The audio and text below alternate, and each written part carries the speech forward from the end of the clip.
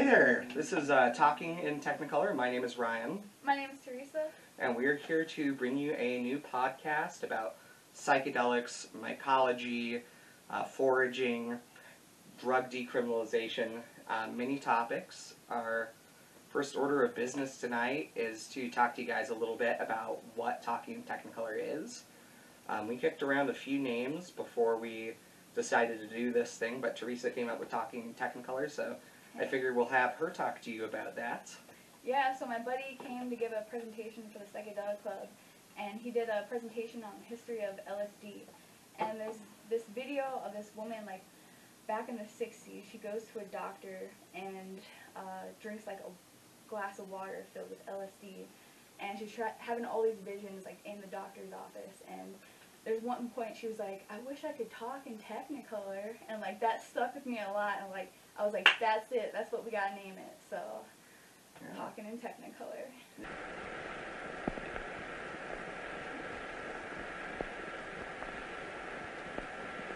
Are you looking? Can you? Yes, what should I see?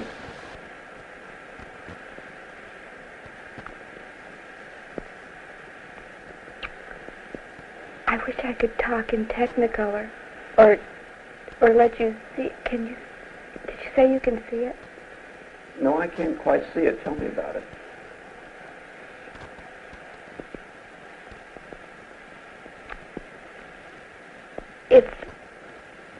I can't tell you about it. If you can't see it, then you'll just never know it. I feel sorry for you. It sounded pretty cool to me. That's part of why we got this tapestry. Here's our backdrop. And it really looks like this woman is talking in Technicolor, which I think is super cool. But yeah, so I think kind of a good thing for us to start off with is what kind of topics within the stuff we discussed we might cover. You know, Teresa and I both have involvement in a few different organizations. We're with the Fort Collins Mycological Society, and Teresa is president of the CSU, or Colorado State University Psychedelic Club. So kind of our idea as we're going through this is we get a lot of guest speakers, and we think it would be a fun opportunity for everyone to maybe get them in front of a camera or in front of a microphone, as the case may be, and interview them about their topics. It could be anything from, say, psilocybin journeys or breath work, ayahuasca. What kind of topics do you have coming up? Anything mushroom related. Really, I want to use this podcast as like a way to like reach out to some really cool people in the community, the mushroom community, the psychedelic community, and just talk about, like, meet new people and talk about things that I'm really passionate about. So, like, I really want to talk about decriminalizing all drugs. I want to talk about Terence McKenna. It'd be cool to have Dennis McKenna on here. Just like, I just have so many things to say about Terence McKenna and just like psychedelics and like why they should be integrated in our society more, and like how people could be using them for PTSD and that kind of stuff. So really, I want this to be a way to like educate people and let people know like why we care about this kind of stuff. So yeah, I think that's really well put. And you know, I got to say on this end, one thing that made me and Teresa hit it off is we're both Terence McKenna fans. He's sort of when I was getting started out in this, was sort of my patron saint of psychedelics, and still in many ways he is. He absolutely has his moments where he's full of hot air, but then again, who doesn't, right? That's why we love him, though. So. Yeah, and that voice. Yeah, dude, that's like almost my favorite part of him. Yeah, the voice. Absolutely. It's great. So yeah, I think one good opportunity, like Teresa was saying, is we do want to get people on. So if you're watching this and you are perhaps interested in coming in, you know, talking with us about it, whether your experience is very limited, say you're someone seeking to do psychedelics and you want to do a before and after interview, that's something we might cover here on the channel.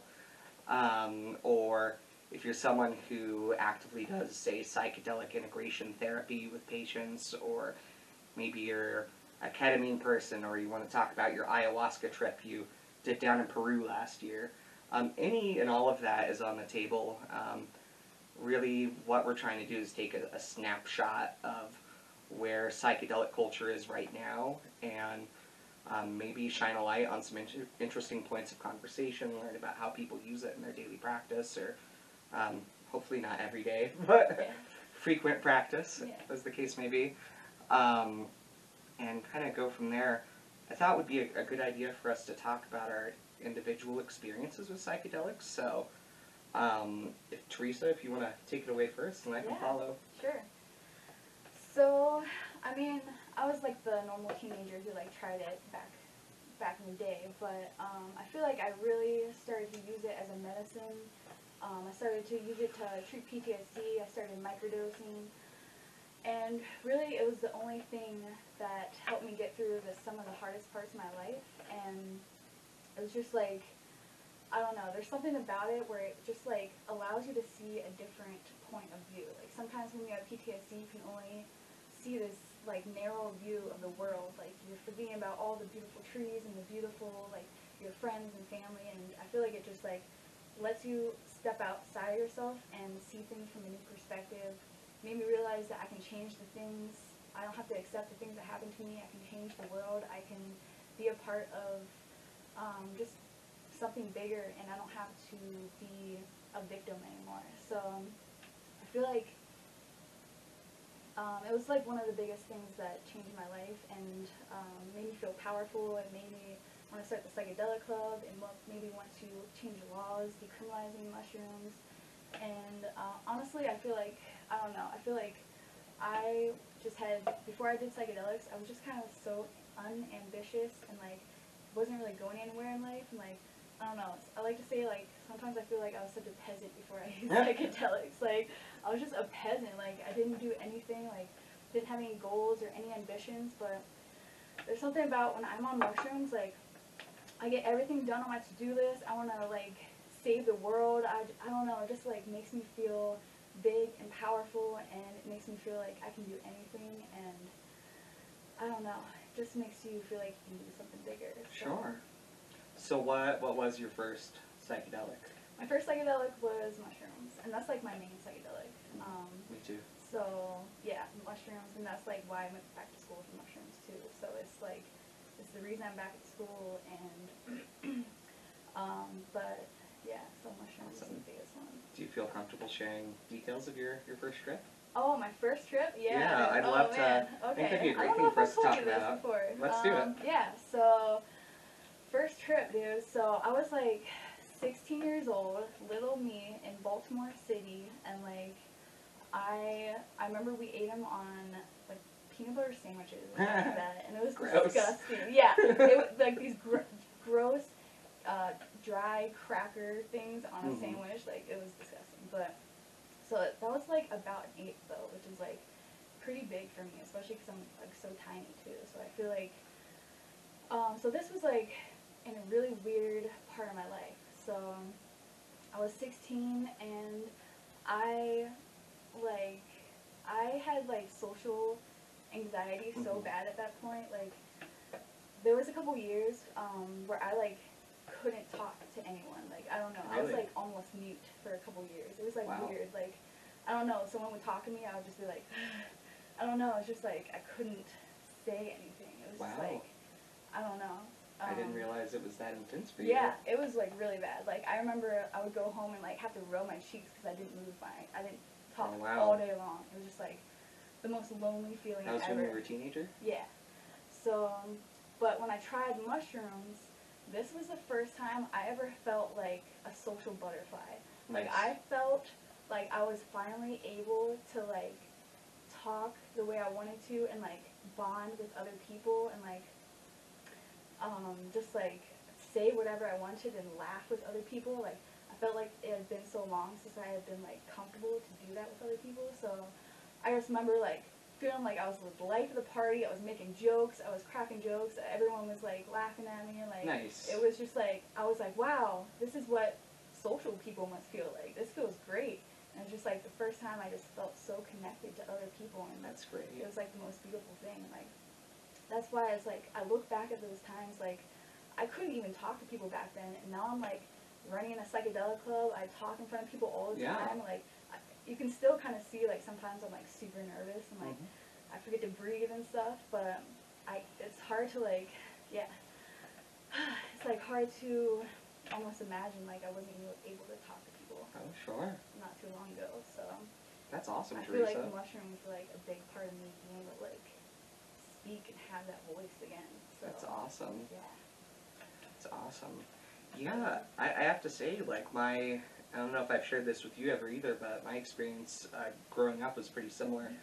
I actually couldn't look people in the eyes without my eyes watering. Really? So I would, yeah, if I made eye contact, I would, like, start crying a little bit. Like, I was so socially anxious.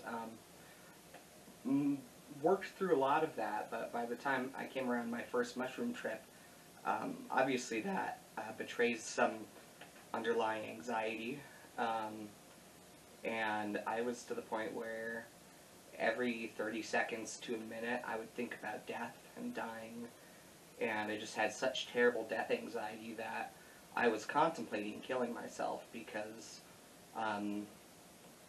yeah, I just was incredibly obsessive in a very unhealthy way, to the point where I'd wake up with night terrors screaming about dying or what it's going to be like when my consciousness ends. And, you know, it was also the same part of my life where I'll be honest, I'm an atheist, and I had realized I'm an atheist.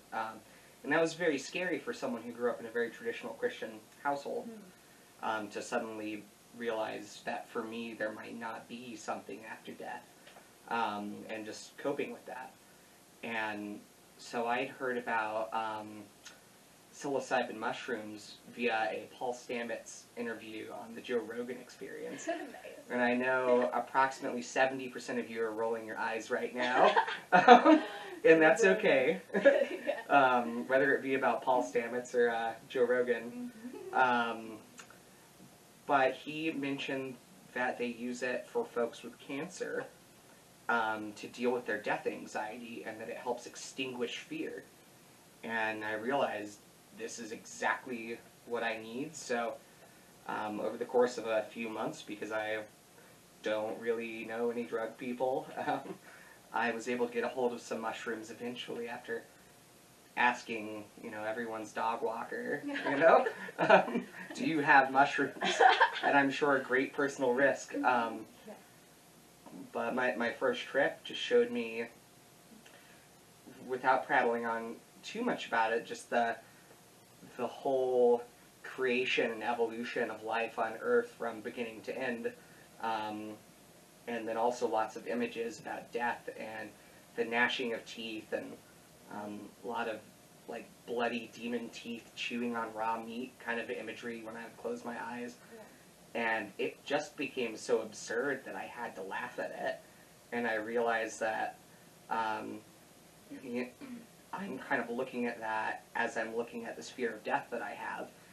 And it's sort of equally laughable to be so obsessed with your death that you can't live your life. And literally since that day, about 2-3 years ago, I have not had any death fear, except maybe periodically I ponder it and get a little worried, but certainly the obsessive, caught in a loop of thoughts has really been extinguished entirely. Wow. Yeah. Sometimes I feel like it's almost like trying to prep us for death. Like it's trying to just, like, I don't know. That's probably why it's good for end of death. Oh, yeah. Stuff. Interesting.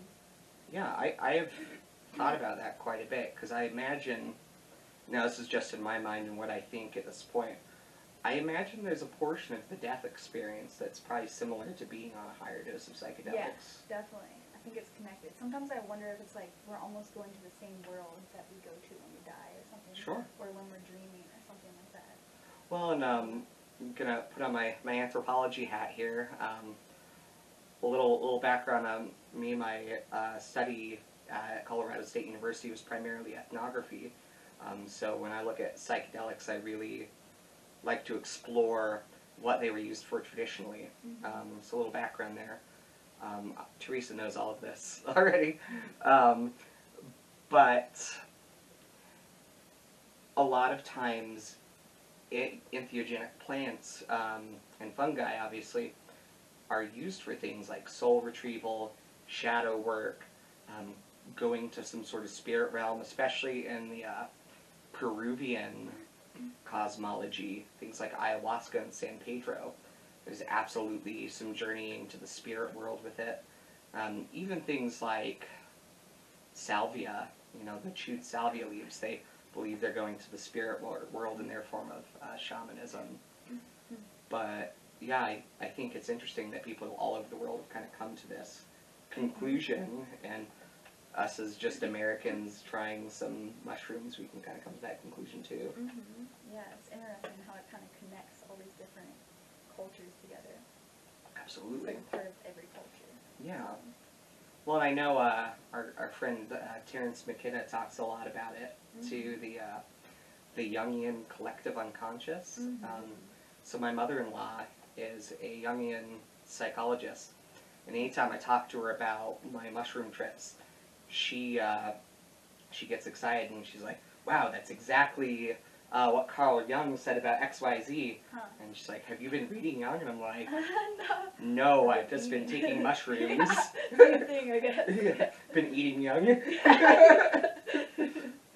Yeah, that's interesting. Yeah. So we've talked about our mushroom experiences. What else have you tried that you might want to talk about? Ooh, we should talk about Amanita muscaria. Yeah, let's do it. Oh man. So I know that we've been wanting to do this for a Yeah. while, but it's like one of those psychedelics that's you don't almost want to try it all the time. It's just really intense, really just I thought, so when I did this, I thought it was going to be taking a low dose or a microdose, and I literally just broke off a tiny little piece of an Amanita muscaria, which is the red and white mushrooms. See this one The famous, right here? Yeah. So I just took the tiniest little piece, put it in a big thing of tea, put some other mushrooms. I think I put chaga, sorry, or something like that. But so I just took a couple of sips of this tea, and I hadn't eaten anything that day too, so I think that was part of it. But it kicked in so fast. I literally just took a couple of sips of the tea, and I had to lay down because it was so this is a psychedelic that's labeled a dissociative. I think that's what. So it's more kind of like a drunk feeling. It's the same receptors, the GABA receptors, the alcohol, different part of the receptor, but same kind of that woozy kind of weird feeling. But so that kind of started to kick in, and I lay down, and this is when I started to get panic attacks and just just thinking about it, I had to stop and breathe because it was just for some reason when I do psychedelics, I always think my throat is gonna close up or something. Really? I don't know what that is, but I always get that when I smoke weed. really? I get a little nervous and feel like Yeah. my throat's tight. There's something about that. I don't know, but I just I was like, oh my god, I can't breathe. I'm gonna Sure. I was just so I was all by myself using the Amanita muscaria for the first time. I was just kind of scary. So I'm having this panic attack, and all of a sudden I feel there's this. I don't know how to explain it. It's so hard to talk about your trip Sure. sometimes, but this spirit lady, I couldn't see her face, the details of her face, but I could see her. She was super bright, and I could feel this pressure that would start in my head, and it would go down my body, and it would start back up, and Oh, wow. I felt like I was in a Xerox machine. Or So something. you were feeling it in waves, kind of. Yeah, Huh? it was a kind of a wave that would go through my body, and after that wave, I felt super calm. I've never felt more relaxed and just I don't know. I know some people use it for a antidepressant or or to relax or whatever in lower doses. So I could kind of see that from how I felt with that. Really? But, yeah. With Amanita? Yeah, really interesting. But so, and then there's one point where I astral projected. So I could I was in my bed. I could see myself over myself. I was like over myself and like watching myself in this place, but also I was like in a totally different place. I could feel myself in both these places. Really strange feeling. But then I got like the classic like Alice in Wonderland. Like I was this huge person. Like I was Wow. as big as this room. Like that's what I felt like. And then I was like super tiny, and then I could like kind of go back and forth between these feelings and just like, I don't know, it was like super Alice in Wonderlandy. And then I had like the best sleep of my night, like ever. Nice. Like yeah, it was That's great. awesome. Yeah, so definitely something that like I'm scared to try again. So I definitely I want know. to try. Yeah, you know, we've like tried to set this up before, and I'm just like, I get scared every time.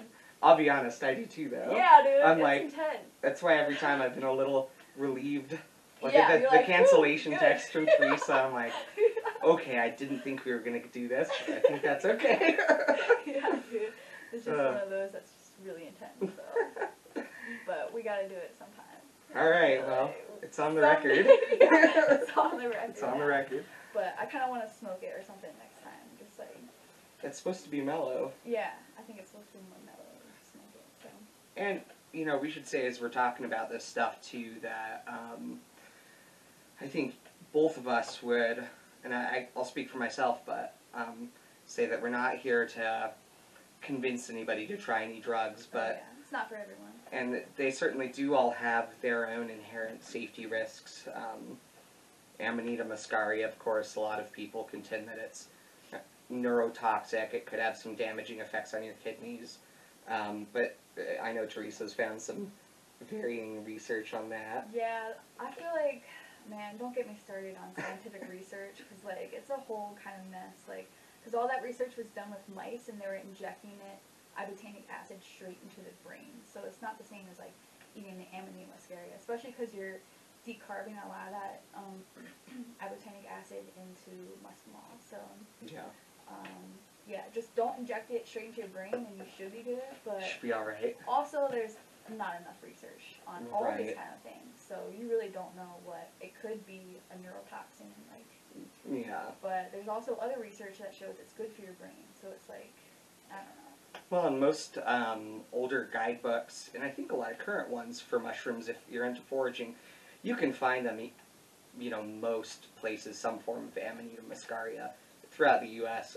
Here we have, I think, Amanita muscaria gesui is that what it's called? That Yeah. sort of a sunburst yellow, an orange one. We also do get all the way down to the standard red ones. But, yeah, it's definitely not something you just want to go out and pick and eat. The guidebooks will say that it's toxic. I would put an asterisk next to that and say that when prepared properly and used in the proper dosage, it can be something that's relatively safe. Yeah. And it was like one of the most spiritual things of my life. Like, Really? I don't know, I feel like that spirit thing, like, I don't know, I feel like, I don't know, I don't know, I just feel like it connected to me to like a spirit world or Sure. something, I don't know. Well, you know, I can certainly say, having never done Amanita, I'm not 100% familiar with the way it makes you feel, but that does remind me, as long as we're sharing trip stories here, of a very important entheogen in my life.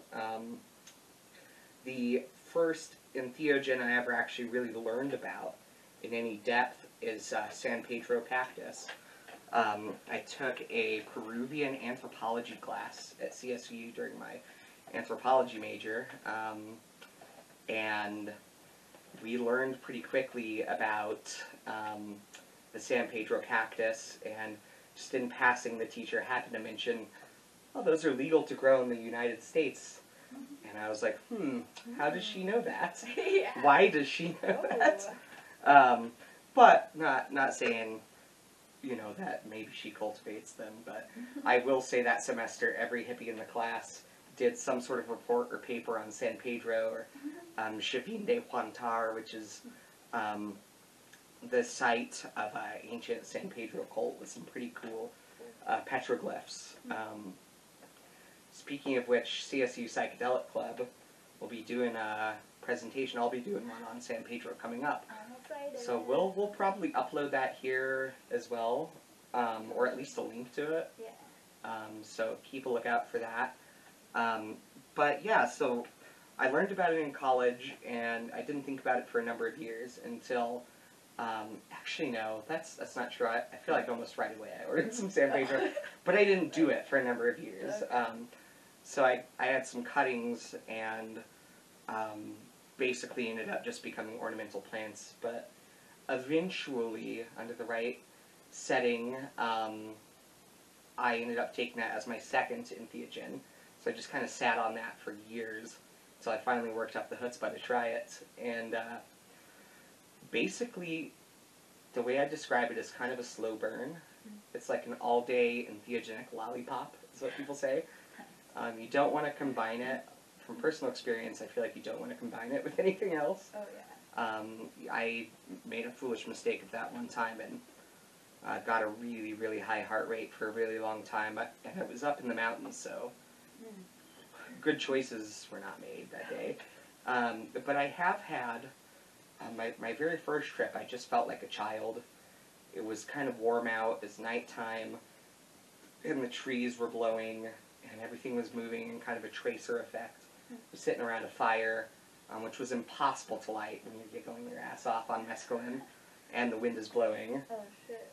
But we eventually, with the help of someone else who was not impaired, started a fire, and they stayed and watched us too. Yeah, it was the first time in my adult life of being super depressed that I was able to feel like a kid again. And I remember lamenting to myself, oh, am I never going to feel that way again? Am I going to feel like this all the time from now on? And that's about where I was at like 27 or so. Just really lamenting the death of like being happy and young. And San Pedro, they say it opens your heart, and that couldn't be more true for me. But I've explored it a little deeper with some different variation of types of cacti, and the craziest time ever for me, I turned into, now there's a lot of animal transformation stuff with San Pedro when you have visions, especially snakes, jaguars, like jungle animals from Peru, and that could have just been planted there by me reading about it a bunch, or that could just be something inherent to San Pedro, I don't know. But I turned into a great boa constrictor climbing up the world tree, or the Axis Mundi, which is like this great big, South American jungle tree going into the sky. And as I start to get near the top of it, my soul gets ripped into a cave with an ancient demon, showing me cave paintings and telling me to draw my own. And he wanted me to paint a man without fear. And so I painted a man standing with a length of cactus in his hand, and then I turned into that painting. That turned into me, and then I was in my room again. So it wasn't like I was closing my eyes and seeing this. It was like I was there in the cave with the demon, painting, talking to him. What if that's where all petroglyphs are from? Like, that's where they came from.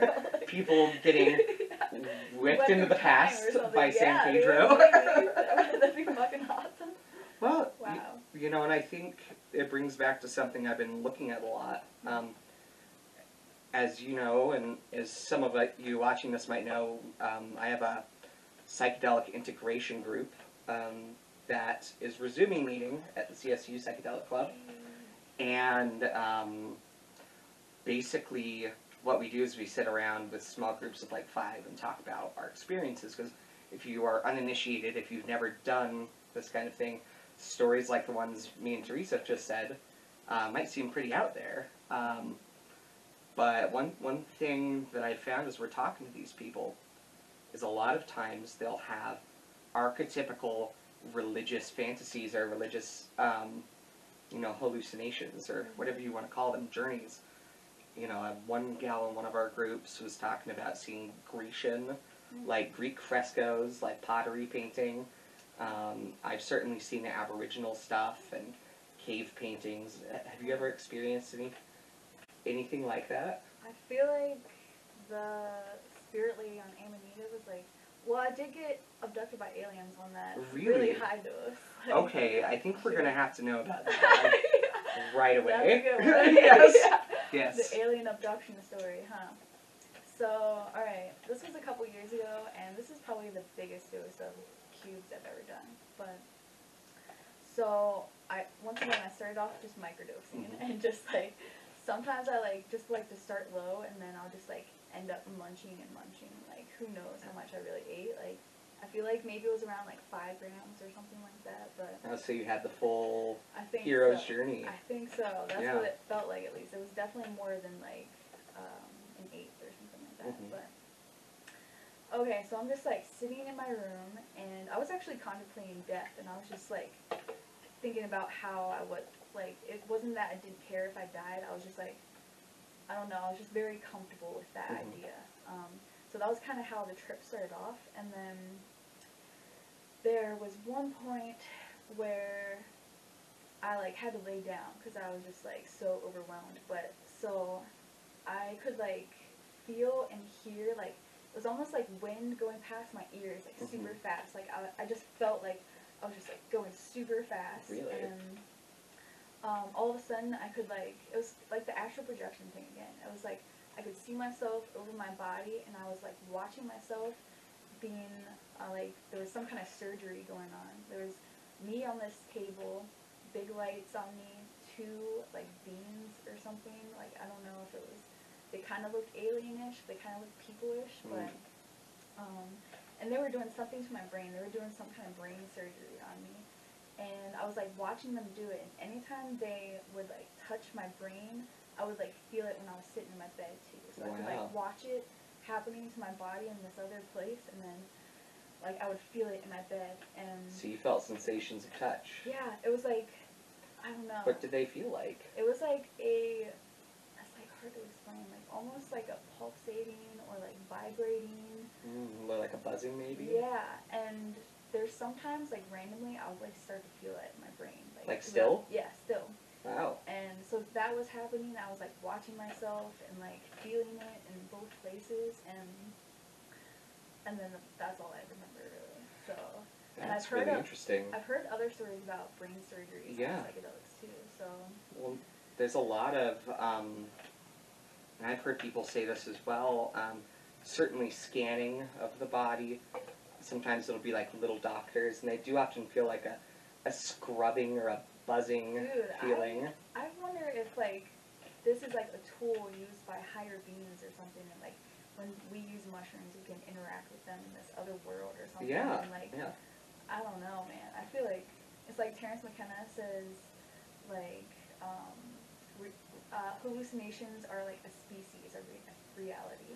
Sure. So it's like a different kind of reality. Like this is reality, but that's just like a different type. I don't know. Well, I think about that a lot as well, and I think one thing that comes across to me a lot during the psychedelic experience is the idea of the transfer of information. You know, and I hear a lot of people, especially in ayahuasca circles, say that they received a download. Yeah. And that's certainly been my experience with ayahuasca as well. But yeah, I do often wonder, and this is something I've brought up a lot of times, is it possible that, you know, in an infinite universe, when you see something in the psychedelic experience, if the world is, or if the universe is infinitely large, is it possible then that whatever you're seeing, by necessity, must also exist somewhere in the universe, if we do truly live in an infinite universe and multiverse? So when you think about it that way, it's totally possible. And So, man. you know, to get kind of out there, before getting Go to out that part of the podcast, I guess, Yeah. when it becomes Coast to Coast AM. You know, I wonder, Terrence McKenna also brought up the idea, and it really resonated with me, and a lot of people in UFO circles, not that I'm a total UFO guy, just a little bit, and not like our friend who has pictures of UFOs. Oh yeah. Wait, who? Mike. Oh. Okay, you, Mike. Oh yeah. But- I'm showing you those. Right? actually. And they are Yeah. they're convincing. If I can get a screenshot, I'll try to post it. That's funny. But they, Terrence McKenna said that it's possible that when you're taking mushrooms, you could be actually communicating with aliens somewhere in the multiverse, because it makes more sense to transport information over large distances than physical bodies and nuts and bolts and spaceships. So it makes sense that a sufficiently advanced race of beings would send information out into the universe, encoded perhaps in the DNA of mushrooms. So that was the big take. I don't know if I've ever mentioned this to you, but that was the big takeaway of my first mushroom trip. Oh, really? It showed me an asteroid landing on the planet and the full evolution of life, Yeah. all the way through dinosaurs and humans. And it basically, the mushroom showed me that it was some sort of alien that came to Earth, and the way that life is distributed through the universe is with panspermia or Dude, I DNA believe that shit. on It just asteroids. makes so much sense. Yeah. Because that shit can travel through the universe. It doesn't get broken down or anything. It can last, like, that makes sense. Yeah, and I would say for me too, like, I don't know if it's true or not, but that's what I was told while I was in the state of mind. And it's one thing to hear it, but then to actually see it play out over the course of billions of years in sort of time lapse, like I was shown. Incredibly detailed, by the way. It was super intense, but it feels like first-hand experience, and I think that's something that's a really interesting topic we could talk about, is this idea of, even if these things we're experiencing aren't true, because you experienced it happen, does it matter? What do you think about that? Huh. Man, I feel like, I don't know, because everything's so different for different people. All realities are so different. It's like, Right. there's other creatures that have different, like, senses than we do. They have this whole other reality, kind of. So, who's to say what reality is in the first place? Yeah. First, we gotta figure out what reality is. And Right. then we can see, like, if these other things are reality, I guess. For sure. I don't know. We Yeah. could go down that rabbit hole. Well, I mean, if you think about it, like, lobsters can see an X-ray, apparently. Yeah, they say. there's like all that kind of stuff. Like, And deer's infrared. yeah. So. And who knows all these other things that could exist? We don't even know. We don't have access to them or something. Yeah, and you know, remote sensing, we're already at a point where one of my college professors at CSU, Dr. Chris Fisher, along with obviously a whole team of people, but they are the ones who discovered that hidden giant complex, the lost city in the jungle. What? So apparently the Amazon basin, where the rainforest is being destroyed now, back then a lot of it was cleared, and they had large cities there. They had this way of making a biocharcoal that could be utilized to enrich the poor jungle soils, and basically this whole city, the jungle, the rainforest, has regrown when they collapsed when the Spanish came and brought diseases. But getting around to the point of the segue, the way they discovered it was using LiDAR, which is direct, I don't know what frequency of light, but it is a laser of some type that penetrates the forest canopy to just map the contours of the ground. And if you know anything about GIS or mapping, what's really neat is you can take this image and look at it from above, and if I were looking at a map, because I did some GIS stuff in college, I could show you, here's a city, because humans are the only thing that create straight lines in nature.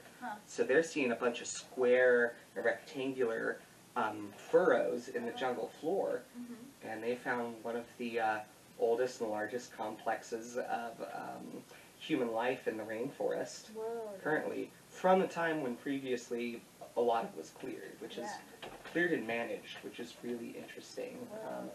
But without a sense that we can see with our eyes, this remote sensing equipment has been able to reveal new truths. So I think it's possible that by altering our consciousness in certain ways, at least about ourselves and our own experiences, we can uncover some new truths, maybe about the way we think as well, you know? Yeah, because that was a tool that was used to see something else that we couldn't see. And Right. what if psychedelics are just another tool that we can use? Like, the Right. microscope. Like, dude, there are millions and billions of little organisms like on you, in you, like microbes, like helping us eat food. And Right. these are invisible creatures that are just like helping us digest things, Surely. helping us like fight off other bacteria and stuff. Like, Right. this is this whole world that's right in front of us. And if we didn't have this one tool, we wouldn't even know that they would exist. Right. So what if there's other tools that we just don't have access to yet? Well, I think that's a really good point, and I do think that this is a good way to exercise some of your cognitive toolbox. Yeah. You know, and obviously, one thing that comes to mind for me, as a result, at least my personal experience with psychedelics, and of course everyone's is different, as you were saying. But you know, you talk about, you know, cells in your body. You know, there's more foreign cells in your body, so more microbes living in you than you have your own cells. Mm-hmm. So that Weird. they outnumber you something like 2-to-1 or something. Yeah. But even on a larger scale, like when I get into a deeper mushroom experience, typically I'm left with the feeling that just as your body is made up of many different beings, you also, your individuality is part of an even greater being. You could consider that the ecosystem or just the planet, that you get this feeling that the earth is one great being. And then further, I also feel the sense that I'm not truly separate from the universe. Mm-hmm. That there's being that's a reality dissolving substance, or a boundary dissolving substance rather, as Terence McKenna always used to say. For me, it really does show me that I am you, you are me, the tree is me, that I'm part of the sky. You know, it might sound pretty woo-woo, but that's just the sense I'm typically left with when I go into that journey. Yeah. It's like, I wonder if each cell in our body thinks it's like one separate thing. Like, what if we're Right. connected to this bigger thing that we just don't realize it or something? Yeah, there's a liver cell somewhere in you Yeah. complaining about the cost of bread. yeah, dude. Yeah, I don't know. Trying to vote whether a white blood cell or a red blood cell is going to be in charge of the stuff. Yeah, exactly. Yeah. Well, I think that's a really interesting thing we get into too. Like, we all have these individual dramas playing out in our own minds that as the day goes by, you know, this idea that as we're going through life, we're internally watching a movie of our life and analyzing it, like rewinding it, going back over it.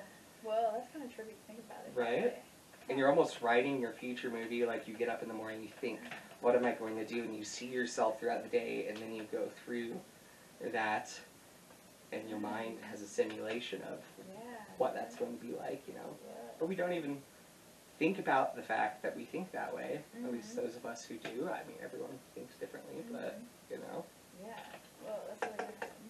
It's like almost you hallucinate it before it happens. Like you gotta see it in your head.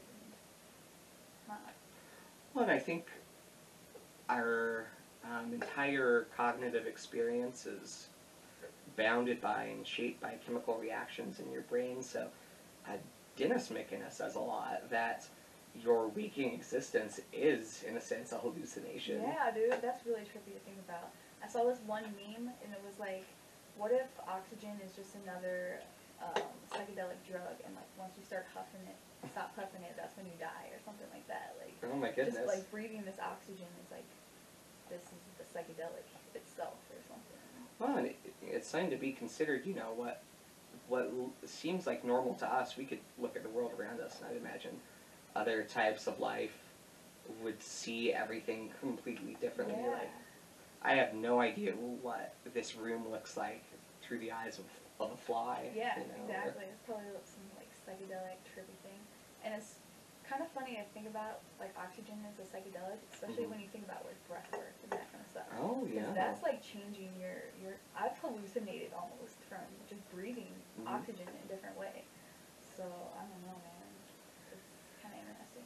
I will tell you, in terms of breath work, two things. I will say, last year, when I got really into meditation during psychedelics as well, and after an ayahuasca trip I did get to the point for a short while where I could actually start tripping from meditating. Whoa. and I would come out of it too, and think I would just snap right back to normal. Mm-hmm. But I remained like I was on a mushroom trip for a good hour, Whoa. completely sober. Wow. It's also when I decided it was time to lay off a little Take a bit. break. Take a little Yeah, break. yeah. My cheese was slipping off my cracker. Yeah, you gotta put that cheese back on cracker. Yeah. And I feel like that's a really important thing to talk about too, Yeah. is Good point. moderation. Mhm. I want to say But moderation in your moderation too. So Yeah. Sometimes you just gotta get weird, man. everything you know, in like- moderation, including moderation. Yeah. Yeah. Yeah. For sure. For sure. But But I- yeah, you can't just do it all the time, kind of thing. 'Cause Yeah. I was doing that for a while too, and I did feel like I was almost tripping a little bit when I was sober too. yeah, you so- got a little HPPD. I think so. Yeah. Hyper persistent psychedelic disorder? Is that it? I don't know if I that's have what. no idea, honestly. I don't know. But yeah, after I did San Pedro, the time where I like became a boa constrictor and such, I did, because I'd done mushrooms shortly before that and shortly after that, Mhm. because I was just trying to explore and heal myself throughout that year, and maybe flew a little too close to the sun. I was taking my dog for a walk, and at the end of the street, a vortex opened up. Hmm. So, yeah, just for a moment, like a Rick and Morty wormhole, Holy and I kind of blinked twice, and then it went away. Whoa, So- dude. What? That was Yeah. when you were sober? That was when I was sober. And that was just from, my light turned itself off I there. was wondering what. But yeah, that would start happening when I'd smoke a little cannabis. So not Ah. completely sober, but certainly Yeah. just like That's what my baseline sober. Right. Just cannabis. I read an article this week where they're starting to call that California sober. I saw that, yeah. I'm like, I hmm. like California sober. Yeah, dude, I like So that. when you're like, were you sober? I'm like, oh yeah, no, I was just a little high. California. Yeah. That's exactly So what no. Yeah. Yeah. Right. Yeah. So no, not a little sober. But yeah, so I just think, I forget who said this, but they say once you've gotten the message, hang up the phone. Uh-huh. Um, But sometimes the phone rings again with a different message. the phone can definitely ring again. Yeah. And I had about 6 months recently where I decided to hang it up, Mhm. and finally recently did partake again. And you know, it's kind of a hard winter or hard fall because my dog had died right at that time. And I was feeling really down in the dumps, and so I took just a moment to center myself without any psychedelics, to lean in hard to things like you know, therapy and meditation, walking, reading, and just getting back to the things that I love again. Mhm. And then I got to a place where I felt like I could do a little bit of mushrooms, and I had probably perhaps the second best trip of my life. Not better than the first one ever, Mhm. but really impactful, and have just been so much more productive and well managed emotionally since then. Mhm. And but I think, you know, it wouldn't have happened that way if I didn't take that time off. Yeah, you gotta take a break every now and then. Yeah, So, yeah. my trips were starting to get really dark and negative and scary. Yeah. Lots of clowns and jesters bugging me. That seems to be like a common thing. I wonder why, what? Yeah, there's a lot of people who see jokers or jesters. Huh. There's a lot of, when I was on my ayahuasca trip, there was a Native American gentleman with us, Mhm. who's a member of, I forget the tribe, but down there in Albuquerque. And his trip, a lot of it was just Donald Trump winking at him, What? like pointing at him and Weird. winking. Ugh. And like, so he described that as being sort of his jester, Huh. was like Donald Trump. Whoa. Sometimes I wonder, like, there's gotta be some kind of, like, reason that we're all seeing that. It's like, Mhm. I don't know. If I kind of wonder, like, what if it's, like, a message, like, saying that this is, like, not as serious. Like, we're taking life too seriously or something Mhm. like that. I don't know. Well, I think sometimes that's where the dark stuff comes from. Hmm. Because certainly when I'm shown my greatest fears, it sort of trivializes them a lot of the time. Yeah. Uh-huh. What about, so when you're in that sort of state, you see something crazy, are you always like, whoa, that's out there, or are you like, oh, I accept this is totally normal, and then, like, which camp do you fall into? I don't know. I feel like it's more of a. It wasn't like. I don't know. I don't know. It's hard to explain. Somewhere in the middle, I guess. Yeah. But definitely like. I don't know, because I kind of think it's part of reality too, so it's not like super. It just seems crazy. normal almost sometimes, almost, right? Yeah, that's weird. Yeah, like I'll see. Oh yeah, I just got abducted by aliens. You know, Right. Just another Tuesday, dude. Right. Or I've seen like a floating pyramid in space Yeah. that's also a planet, but also a machine, and I'm like, you know, I'm always trying to take mental notes, try to remember stuff for afterwards. I like to analyze, like, why would I do Yeah. this? And, like, because did I tell you about the Lindsay Lohan blanket story? Oh gosh, that sounds vaguely familiar. I know It's your like- friend turned into a monster that time or something, right? Yeah, my ex-boyfriend. Yeah, let's Oh my god, should we let's go hear into it. that? Yes, Okay. let's. Alright, my Lindsay Lohan story. Alright. So, this was back in Baltimore. I think I was older at this point. I think I was around, like, 20. But Mhm. this was maybe the third time or something I did mushrooms. My sister came to visit. She had been living in Colorado for a while, and she brought a bunch of mushroom, like, brownies or something like Wow. that. So, I woke up in the morning, and for some reason I thought it would be okay just to, like, start chowing down on them. Oh, like, I goodness. hadn't eaten anything that day First yet. thing in the like, morning. I don't know what the heck I was thinking. I was just a goober, but so I'm just eating these brownies, and this was back in Baltimore, and I was just in this really toxic relationship. I've been with him for 6 years or something. Like, that was like my high school boyfriend and stuff. And this was at a point where like heroin was just like everywhere, dude. Oh wow. Almost every single person I knew was on heroin, and it was just like a shit show everywhere. I just remember like begging people not to do heroin, like almost Really? every day. It was like a Do you have a lot of full-time friends job. who would? Yeah. Oh, And wow. yeah, my boyfriend, like, just begging him not to do it all the time. So it was a shit show, and so I'm on these mushrooms, and I'm looking at my boyfriend, and his face just, like, morphs into this, Wow. like, devil-looking thing, and he's just, like, his face is, like, almost unattached from his head, and he's just, like, kind of coming at Wow. me.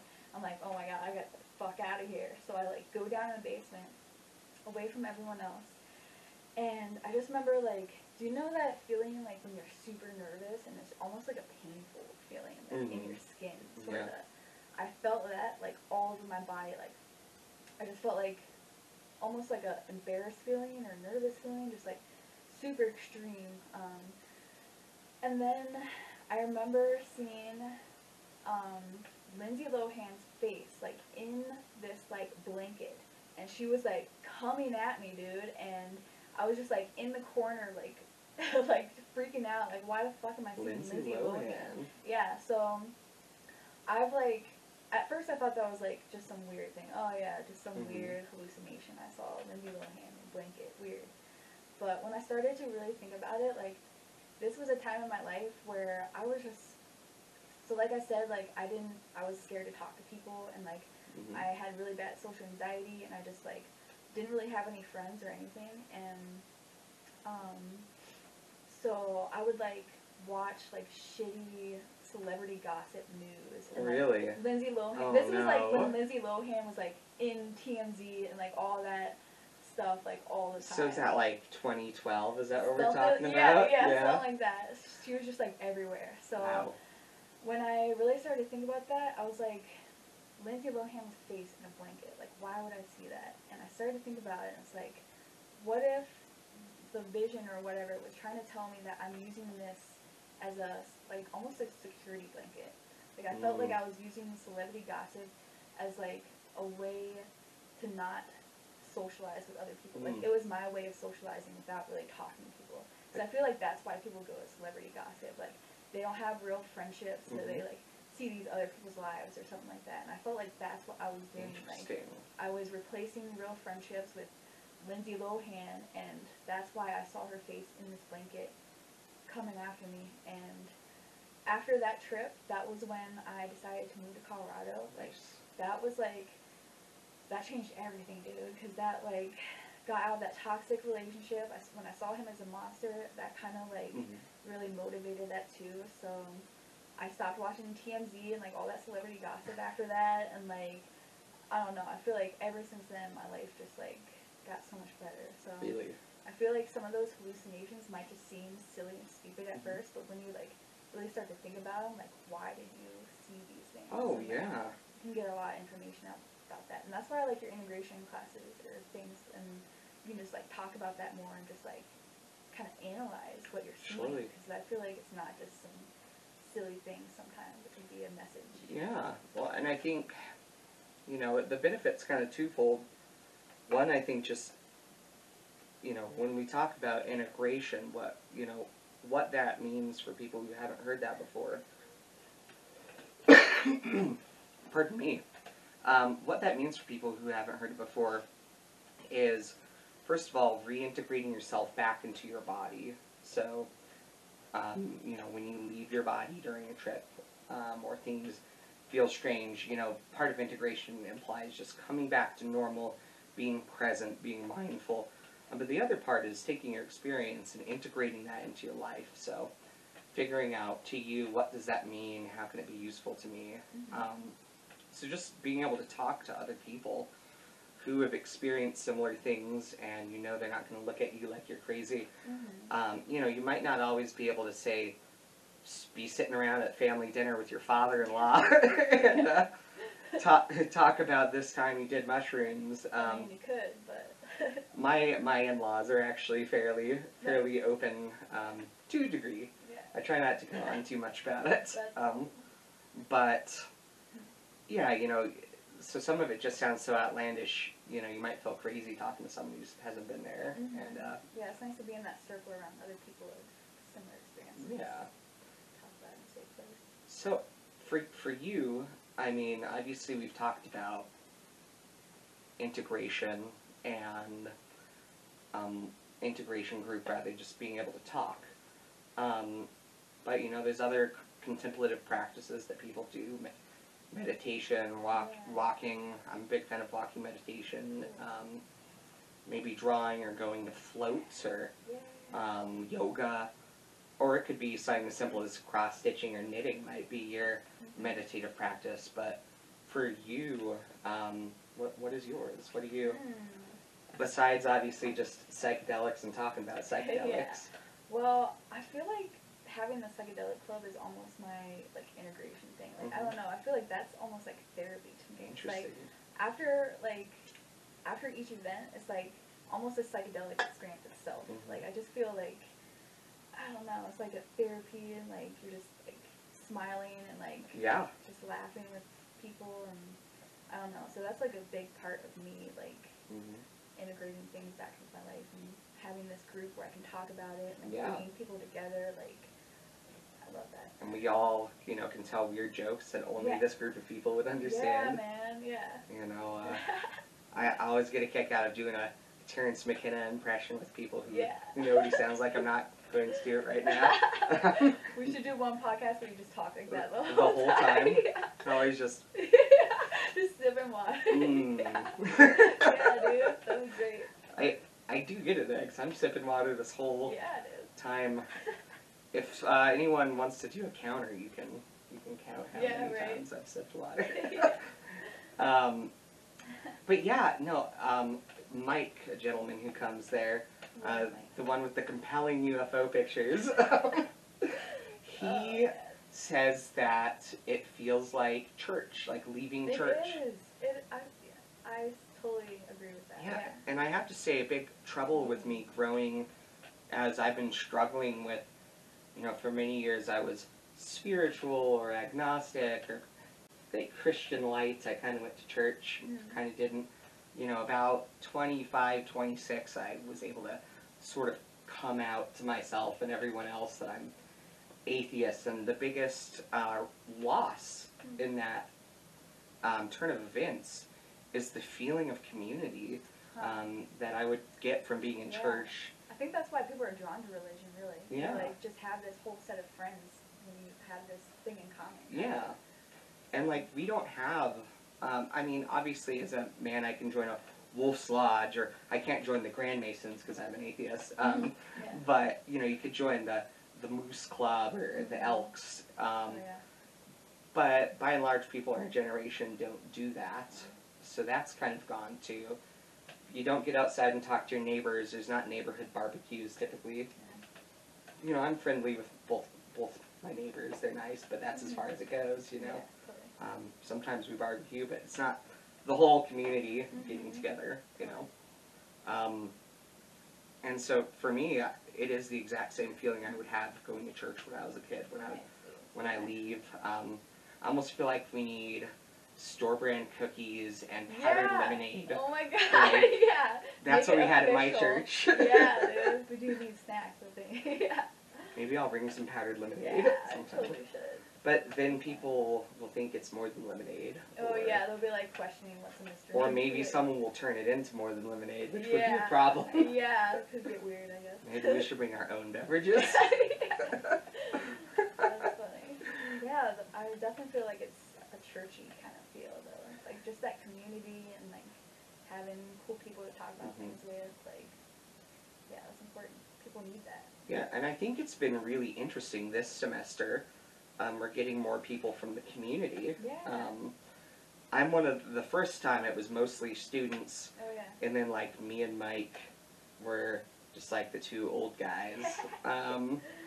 And you know, it's funny to be surrounded by kind of feels like kids. Dude, yeah, Um, it's funny to be an adult students. Yeah, but Feeling that all the time. it's really neat getting people from the community this Yeah. time, All because kinds we're of people. all kinds. There's like hardcore Christian libertarians and We had like religious people. Like, you'd be surprised like how many Mhm. Christians like will listen Yeah. to you about psychedelics. It's interesting. and a lot of them it brings them closer to their God, Yeah. which I find interesting. Yeah. And I feel like for a lot of people, when you have that kind of experience, you make of it, you use your tools and your kit to understand it. So for one person it might be God. For me it's always the universe or my Yeah. ancestors or something Totally. like that. More, you know, more of like the perennial tradition, like this underlying essence of all faiths tied together is what my Right. experiences tend to be. Yeah. Very like universal Unitarian. Nice, dude. But yeah, and there's even like the hippie type libertarians as well. Very like socialist flower child, Oh yeah. like people from the whole spectrum. Yeah. And Great. it's neat to see that we can find people that are both so similar and so different than us, just in this Yeah. tiny community. I love it. Yeah, we Yeah. got a good amount of diversity. And Yeah. I like that there's like a lot more women that I thought too. Oh, yeah, It's a almost ton like of women. even too. So that's really cool. I almost feel like there might be more women It this almost time. seems like it, yeah. Yeah. I wonder if It's that's interesting. because I'm the president and they feel more comfortable or something. It's or, a good thing either way. But I feel like I have just noticed more women in the psychedelic community Yeah. too. So. I Well, don't know. there are the psychedelic bros out there, like the Oh, super yeah. toxic vape guys. No offense, people vaping. Or my Bernie bros out there. Yeah. That's a new word I learned today. Bernie bros? Bernie bro. I I'd like never it. heard that. I like it. That's awesome. We make fun of everybody equally here. Yeah, sorry. Yeah, dude. Just all kinds of people around. Yeah, yeah. Well, I think that's a really good time to talk about. We have a couple circles coming up. So on the psychedelic inaugural hike, me and Teresa were workshopping ideas, and it's funny because it was very icy that day, so we tripped all over the place. He's got dad jokes all day. Literally tripped. I busted my ass several times. Yes, that is the form of tripping I engaged in that day as well, just falling over like 5 times. I think that would make a great t-shirt still. Yeah. Something about tripping on the inaugural Yeah. Psychedelic Club ice hike. I like it. I think. Ice hike, yeah. But I was talking about at some point I want to write an article or do maybe a podcast talk or something about psychedelic fatherhood, because I feel Oh, like yeah. as a father of 2 young boys, it's really helped me engage with them and heal some long-standing intergenerational trauma. Mhm. My family, my great-grandfather walked out on my great-grandmother, Mhm. so my grandfather didn't have a dad, so he was a really weird dad to his Mhm. son, Mhm. who was my father and was in turn a super shitty father to me. Huh. And psychedelics, I feel like there's something that have healed that part of me, helped me receive that love, fatherly love from myself, Mhm. and also got me closer to my gender, my maleness, like exploring that and understanding it, and where I fall on that spectrum. And in turn, I feel like it's made me a better father and a better husband to my wife Sarah, and you know, just overall more engaged with my community. Mhm. And so, you know, I discussed this one time at a entheogenic gourd circle that Art Good Times led. He's so cool. Yeah, I was up at the I love Telluride him. Mushroom Festival. Yeah. But there was a gal there, we were talking about mushrooms, and I gave that whole spiel about how it's helped me be a better father, better husband, better man. Mhm. And she turns to me straight up. There's a group of about 50 people in a sharing circle. And she goes, "That's not true. Mushrooms have feminine energy." What? And just shut That's me a down. weird thing to say. Yeah. And that was, I That's- saw, Ugh. she I was a hate San that. Francisco, like, really into herself kind of gal. Mhm.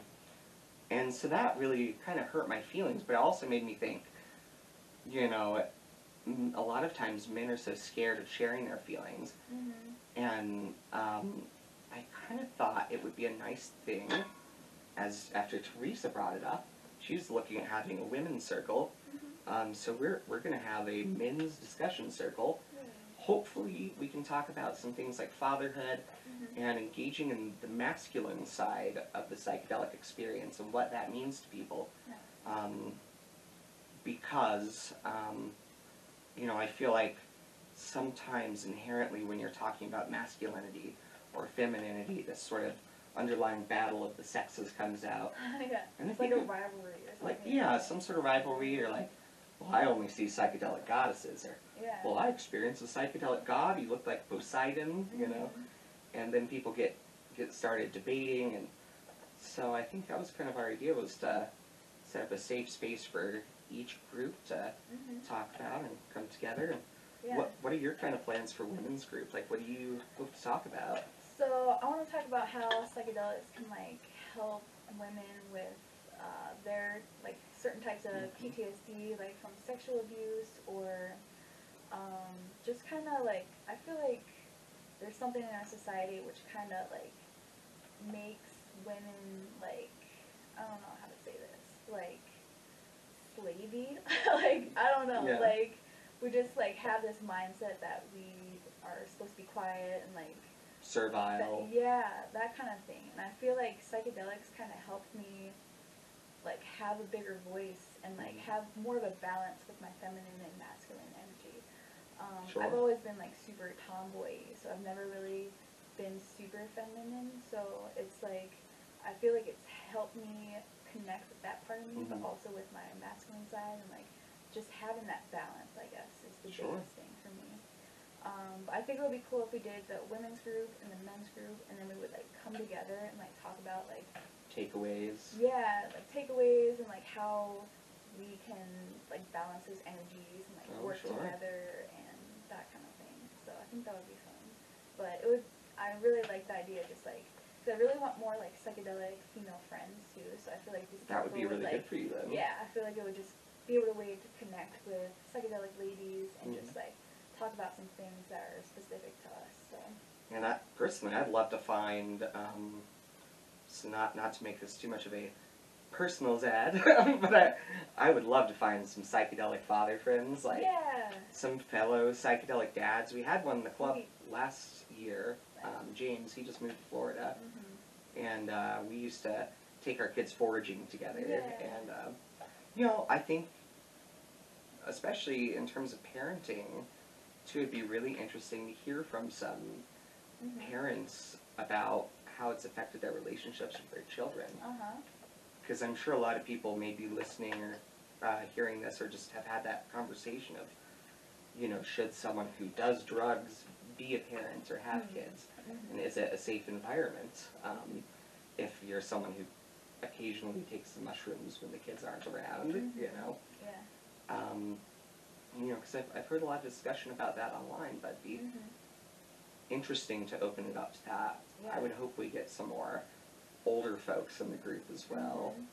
We almost should do just like another event where we talk about like psychedelic parenthood and like bring some That'd be parents interesting. in and like do it on like a Father's Day or something like that. That would be really kinda fun. Cool. Like bring your parents to the psychedelic club day. Bring your dad. Yeah, bring your dad. Like. Hopefully you guys have hashed your shit out. Yeah, right. It's just often the type of people drawn to this sort of thing. Yeah, totally. So, I mean, I use mushrooms with my mom. And Yeah. I feel like it's just like What was that like? a feeling.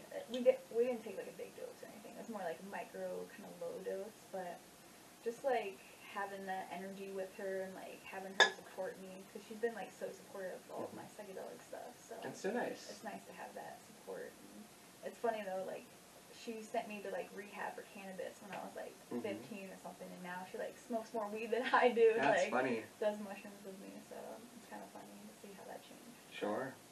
Yeah, and my mother's been super supportive as well. Sweet. I couldn't see her wanting to do mushrooms with me. Oh yeah. I would consider it. Yeah. You should bring But- her to the psychedelic club though, man. Come on. Gonna bring your mom. I invited her Yeah. to an event, and she just didn't even reply. She's like, oh no. But on the other hand, she is always getting me a new mushroom shirt or a new mushroom Yeah. jacket or a mushroom statue or so. And she's seen, you know, when I got my medical marijuana card when I was like 18, she was very supportive of that. My older brother. It's interesting. You talked about the servile traditional role of women. He is very much like a Baptist minister type. Wants to be the eldest male of the house and this and that. But yeah, he tried to get me to go to rehab for cannabis. Oh yeah. So rather than even be part of that conversation, I just moved out. Yeah, dude, I would too. And then eventually my mom like ended up helping me fill out the paperwork, and we like had a real heart to heart. And I was like, have you noticed that for the past year I've been a lot calmer, I've been less angry, I'm doing good in school again. So I was so anxious before cannabis that I couldn't even focus in class. I was getting C's my first semester in college. Second semester I'd started smoking marijuana, and my grades were up to A's. So Dude, I think there's something to that with cannabis and psychedelics. Like, I'll microdose and study, and I feel like it just allows you to see something in a different view and makes it more fun. I think Oh, that's yeah. part of it. Is like makes it more entertaining to. I don't know. oh yeah, and my best papers in college were written while stoned and listening to David Yeah, Bowie on my dude. headphones. Nice. Yes. Yeah, there's something to that. Like, I was talking to someone about this in the psychedelic club. Like, they were talking about how they use it to study physics class Really? and that kind of stuff. It's like, I don't know, just like, because you'll be reading it and then you'll like, what did I just read? And then you'll try some psychedelics and read it again. Like, I don't know, it just brings it to life more. or Interesting. something. Yeah. And then we have all these like scientific discoveries that were made while on psychedelics. So. Like the structure of DNA. Yeah, dude, Yeah. that kind of stuff. It's like, there's something to that. It can help you just see things from a new view. Because I feel like so many scientists are like closed-minded and just like they have their idea of what the world is and they can't open up to anything else. And I feel like psychedelics just allow you like, you don't know shit and like, just kind of shows you like, opens you up to new possibilities, I think. And I think that's where we get a lot of the problems we have in our society right now. There's an ancient, long tradition of prohibition of visionary plants. You know, Christianity. You know, that's why in Europe the people who handled visionary plants, these women, usually were considered witches and burned at the stake, just because they know what you know, mugwort or mandrake does. You know, Yeah. and we should do some mandrake. I'm just Oh, yeah? kidding. No, Got we some should not do mandrake. some mandrake. Is that No. like intense or what? I don't know anything about mandrake. You could die. Oh Yeah, shit. You could, Okay. it's like I don't know if I'm ready a for that. legit witch's brew Oh, yeah. ingredient, but Huh. it's also like a dissociative, like datura kind of. But yeah, so they were subjugated, both along the lines of being women and being involved in a traditional indigenous culture. Those are two groups that tend to suffer a lot. Yeah. And, combined with that, in the move away from more of that traditional Christianity, people have become more scientific as well, I feel like. And that really encourages this idea of the Cartesian divide, where, your mind is separate from your body, and you see things in black and white, you see things in just juxtapositions and separation. Whereas psychedelics, I feel like, encourage that oneness. Yeah. So we have, like, a few hundred years of cultural baggage to contend with before it can even start to shake down to that level, I feel like. Yeah, And I feel like that very first trip for a lot of people, sounds like you for sure, blows all of that out of the water yeah. pretty quickly. Yeah, it does. For sure. Well, let me see where we are time-wise. Oh, yeah. Looks like we're sitting at about an hour and 15 minutes, give or take. It'll probably be shorter than that when we post this, because there was some goofiness in the beginning. Oh, yeah. My dog came in Yeah. and just needed to be pet by Teresa, so Yeah. she's in her cage now. But I think we did a pretty job covering what we want to talk about today. Is there anything else that you feel like you'd want to add that we can get to? I mean, I got a lot of things to say about Terrence McKenna, but we'll have lots of time, so we'll have lots of podcasts. I feel like when we don't get a guest sometime, we should absolutely just devote a full episode Yeah, to Terrence we appreciation. We have to, yeah. I'm down with that. And maybe some razzing on him too, because Yeah, yeah. there are we'll lots razz of on great a little Terrence bit, McKenna but- memes we could talk about. Oh yeah, definitely. Yeah. Well, on that note then, I want to thank anyone who stuck with us for this long, for giving this a shot, for either watching or listening.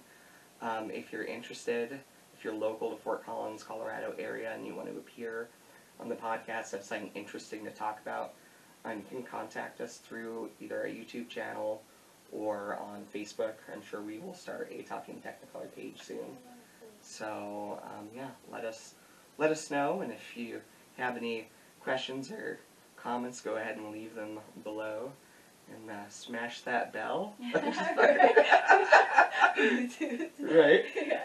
Cool, yeah, thanks for watching, everyone. That was great. That was fun. All right, thank you. And thank you, Teresa. Yeah.